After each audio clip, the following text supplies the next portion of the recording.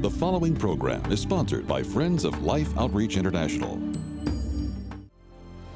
Unless we understand that God knows all the bad news about us, the good news never really sinks in, because we think, wow, if you really knew me. How many times have you sat in church or in your Bible study group and you've looked around and you thought, man, if these people really knew my whole story, I'd be out of here. Next on Life Today, join Sheila Walsh as we spend Wednesdays in the Word.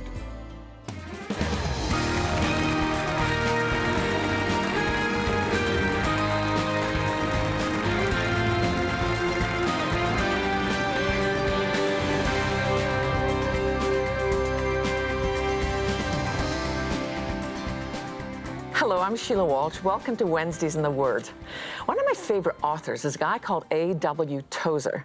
I don't know if you're familiar with his work. If not, you might want to check it out. He wrote some brilliant things.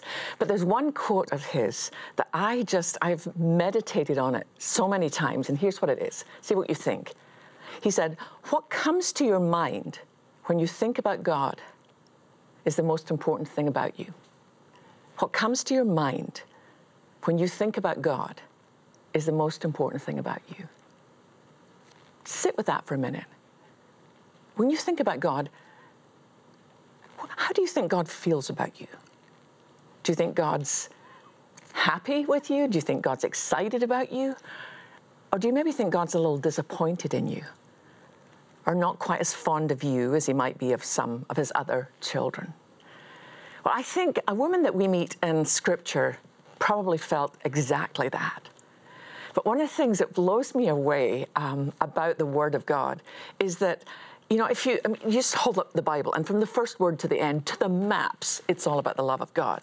But every now and again, you get to hone in on a story that helps you to see the length that Jesus would go to reach one woman with a bad reputation in a small town. Nothing good about that. And in John chapter 4, we meet this woman, and she's called the Samaritan woman. We never know her name, although early church fathers tell us that her name was Veronica, and she went on to become very involved in the church. But in Scripture, we just know her as the Samaritan woman, or the woman at the well. And I just wanted to give you a little background, first of all, on why it was so controversial that Jesus spent time with this woman. Not long after Solomon's rule, not long after Solomon died, Israel, the 12 tribes, split. There were 10 tribes up in the north, and their capital was Samaria. And there were 2 tribes in the south, and their capital was Jerusalem. Now, both in turn were led into captivity, but one of them remained true to the faith. The 2 tribes in the south, with the capital in Jerusalem, remained absolutely pure. Their big thing was, you do not intermarry with other nations. But the 10 tribes in the north did intermarry, and so they became very looked down on. Their capital was Samaria. It's interesting, even today, in very Orthodox Jewish families, if a son or a daughter marries outside of the faith, do you know they hold a funeral service for that child? It was very, very important to Jewish people to keep the purity of the line. So the fact that Jesus was going to go out of his way to meet a Samaritan, but not only that, a woman.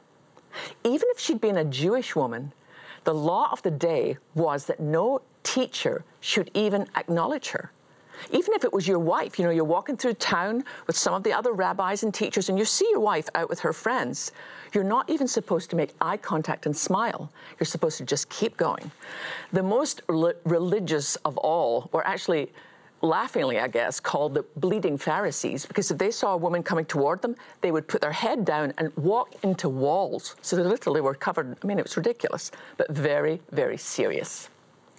Then comes Jesus, and he changes everything. So let me read you just a little bit of the story, and we'll just see how radical God's love really is. John 4:4, and it says he had to go through Samaria on the way. Here's what's interesting about that. If you actually look at the Greek word there, what it means was he was compelled by the Spirit to meet with one woman who was so broken. Christ was listening to his Father, and he was compelled to go through Samaria. And he came to a field, Jacob's well was there, and Jesus, tired from the long walk, sat wearily beside the well around noontime. Soon a Samaritan woman came to drink water. Now, why was she there at noon? That's the hottest time of the day. All the other women in the village would go early in the morning and gather their water. But we're going to learn from her story is that she was a woman who had a reputation. You know, she had been married 5 times. She's actually living with a guy now who's not her husband. But boy, when she meets guy number 7, when she meets the 7th man, it changes everything. Soon a Samaritan woman came to draw water, and Jesus said to her, "Please give me a drink." He was alone at the time because the disciples had gone into the village to buy some food.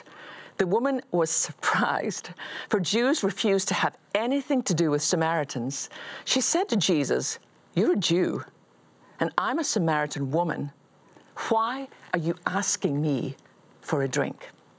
Jesus replied, "If you only knew the gift God has for you and who you're speaking to, you would ask me, and I would give you living water. Sir, you don't have a rope. You don't have a bucket, and this well is very deep. Where would you get this living water? And beside, do you think you're greater than our ancestor Jacob, who gave us this very well? How can you offer better water than he and his sons and his animals enjoyed?" Jesus replied, "Anyone who drinks this water will soon become thirsty again, but those who drink the water I give will never be thirsty again. It becomes a fresh, bubbling spring within them, giving them eternal life." But to come to quite a turn in the road here in her story. "Please, sir," the woman said, "give me this water and I'll never be thirsty again. And I won't have to come here every day by myself to get water." Jesus said, "Go and get your husband." What does she do here? What does she do? Does she admit that she's living with a guy she's not married to? And can we step out the page just for a minute? I've heard so many people teach on this passage about what a terrible woman she was, what a low life she was. Can you think of any woman who wants to end up like this? I imagine her, this is not scriptural, but I imagine her as a young woman, 15 or 16, they got married very young then, and she falls in love with a boy in the village. She just thinks he's the best thing that's ever walked this earth. And they get married, and she's not able to have children. It's a huge thing in her culture. It's looked on as a curse from God. And all it took was for him to say, in front of company, "I divorce you," and she's gone. She's out. He has no responsibility to take care of her at all. No alimony in those days. So maybe she goes on to another village and she finds some other guy and really likes him, but thinks, should I tell him my story? Do I tell him that I've been married before? And eventually she trusts him with it. And he said, "Oh, never mind. I love you and we're going to have a great life." But once again, no children. By the time she meets Jesus, this is a broken woman. She can't even find a man to marry her anymore. The best she's got is a guy who says, "Listen, hey, I'll give you a roof over your head." And that's where she is. So let's see what she says to Jesus. This is John 4:17. "I don't have a husband," the woman replied. And Jesus said, "You're right. You don't have a husband. For you've had 5 husbands, and you aren't even married to the man you're living with now. You spoke the truth." Why did Jesus do that? Why would he do that? I mean, if he already knew, was he trying to shame her? Absolutely not. Because here's the deal. Unless we understand that God knows all the bad news about us, the good news never really sinks in. Because we think, wow, if you really knew me. How many times have you sat church or in your Bible study group and you've looked around and you thought, man, if these people really knew my whole story, I'd be out of here. Jesus wanted her to know, hey, and know your whole story. And I'm here to meet with you. The story goes on. Sir, the woman said, you must be a prophet. So tell me, why is it that you Jews insist that Jerusalem is the only place to worship, the two tribes in the south, while we Samaritans claim that it's right here where our ancestors worshipped? Jesus replied, believe me, dear woman, the time is coming when it will no longer matter whether you worship the Father on this mountain or in Jerusalem. You Samaritans know very little about the one you worship, while we Jews know all about him, for salvation comes through the Jews. But the time is coming, indeed, it's here now, when true worshippers will worship the Father in spirit and in truth. The Father is looking for those who will worship him that way, for God is spirit, so those who worship him must worship in spirit and in truth. I love being able to do word studies. I don't know if you're into that, but I love it. That little word truth there, in Greek, it means with nothing hidden. Wow. True worship is those who worship in spirit with nothing hidden.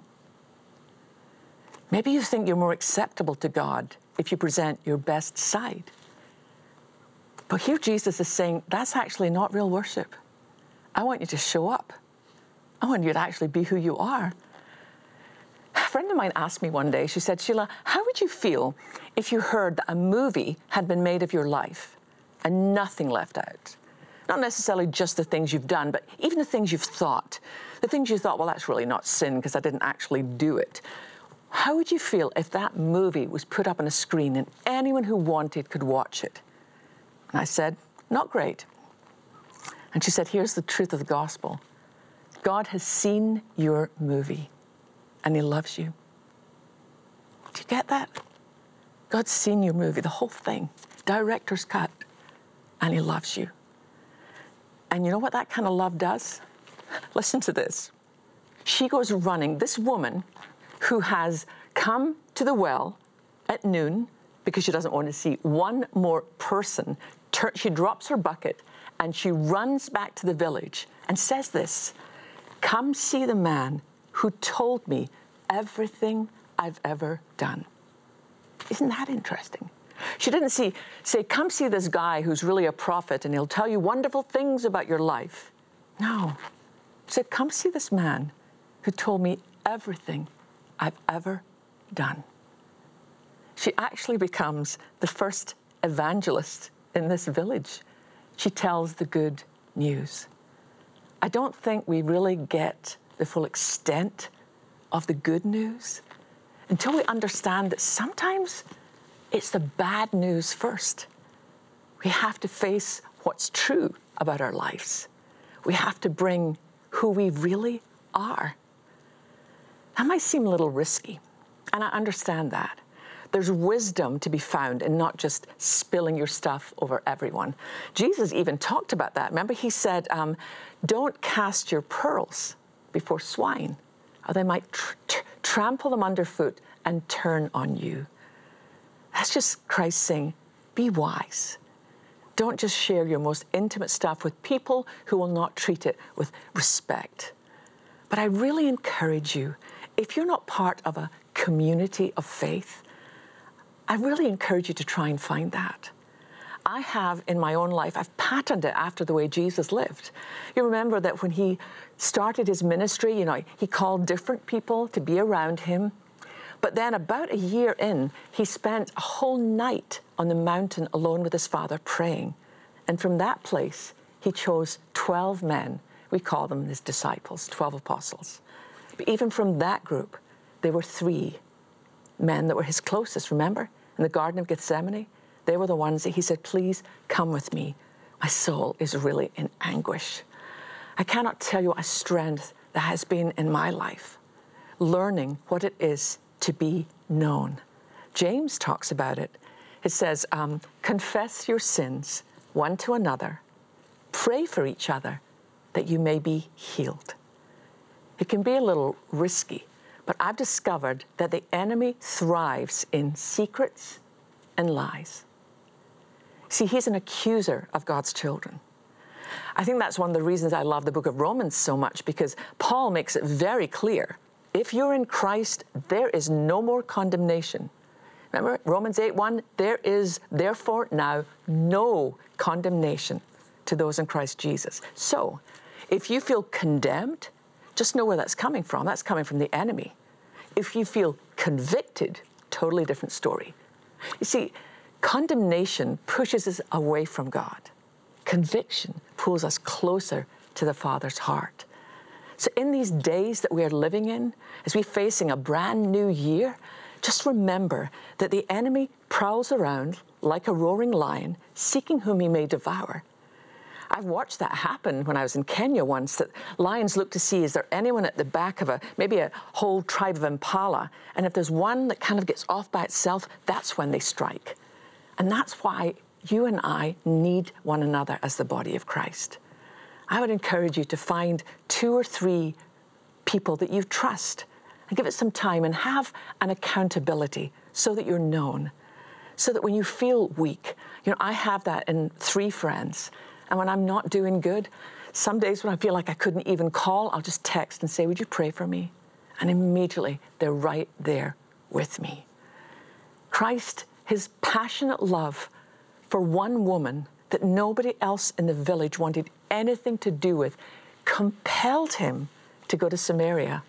It's interesting, if you look at a map at all, it kind of looks at almost like an egg shape, but stretched out, because right at the bottom, you've got Judea.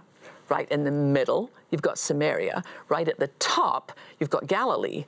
Most Jews, because they didn't want to go to Samaria, they would actually cross the Jordan, miss Samaria altogether, and cross back. If they walked straight, it would have taken them 3 days, but they would take 6 days because they did not want to be in the same company as a Samaritan. Christ said, no, I'm heading straight through because I'm looking for one woman who thinks that it's all over. Nothing like having a reputation, is there? I just want to say to you, I don't know what you've done. I don't know what trail of disasters you might have behind you, maybe a string of relationships. Maybe you're so broken and you think, I cannot come back one more time. I've blown it too many times. I want you to know that's not true, that Christ invites you to come. Come and drink of living water. Come and let him fill you up. One of the things I love about everything I read about in Scripture, I find that we get a very practical application here at Life Today. We have such a commitment to seeing water wells drilled in Africa, because there, literally, the people are dying because there's no clean water at all.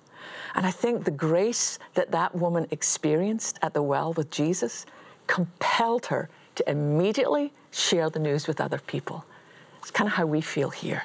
We've received such grace ourselves, and we want to take that news all around the world to those who need clean water now. Watch this.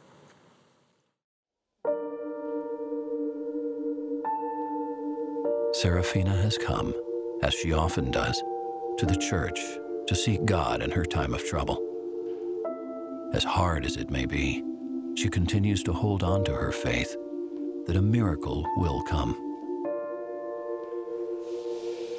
Anaho genda haho sikiki chechos jagatabona shora kona nora matsimets. Ana. Byose tukaca tuva kunwa kuko ntitugira ukuntu tubayeho. Turi ahantu hakenya amazi gose. Tubayeho nabi nyene gose. N'abantu bose babayeho nta buzima bwiza bafise kuko nta mazi meza dufise. Amabomba aje mwiyinga rimwe murinda bayakame. Nta mazi dufise. Tubayeho nabi gose. Igihe cyose n'abafise uburuhe mu mubiri wanje n'amaganya yo kwihebura. N'abafise kwihebura gose.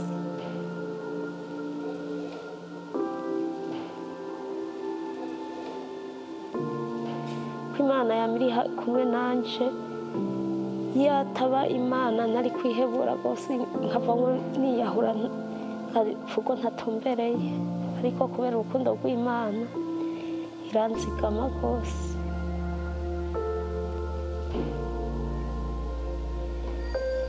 kubera ubuzima buke none rero ubwoba buriho nyene bwinshi kandi buri ku banyagihugu bose ubwoba bw'amazi bwo gushika abana bagapfa bazi kubera amazi mabi abantu bakuze vyovyo biri muri ntara ya Gatabo yose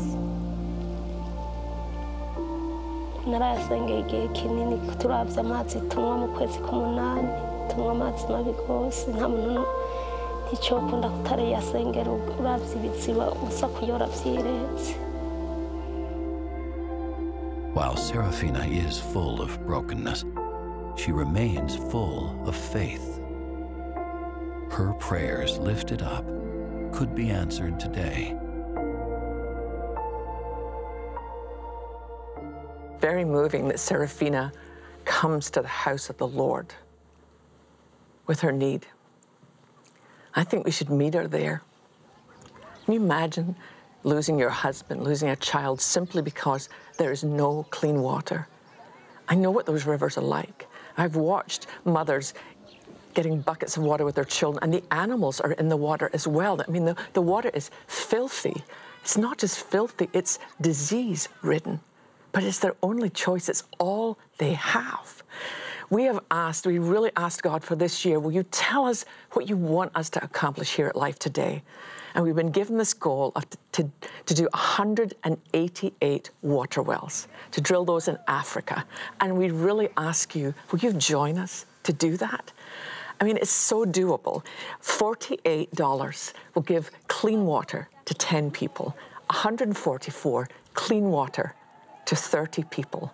But do you know that for $4,800, and some of you can do that, I know some of you can't, but $4,800 will actually drill a whole well. And the amazing thing about the technology of these wells now is that it will give water for 70 years. That's why we call it water for life, because for the whole life of the village, for a whole extent of 70 years, there will be clean water available. I watched that beautiful sister sitting there in church, asking God, reminding God that He is a God who has promised to take care of the widow and to take care of the orphan. And I say to you and me, let's be an answer to her prayer. Let's say right now, yes, we heard you, and we're going to make sure that one of these 188 wells is going in your village so that you don't have to go to one more funeral service simply because there wasn't enough water. We can do this, friends. This is not hard. It's very doable. So I ask you now, would you go to your phones? Would you give the best gift you possibly can? Some of you can do $144, but some of you actually could do a whole well. Wouldn't that be amazing, knowing that there's a well out there that you've provided water for a whole village? Whatever you can do, please go to your phones, make the best gift possible, or go online to lifetoday.org.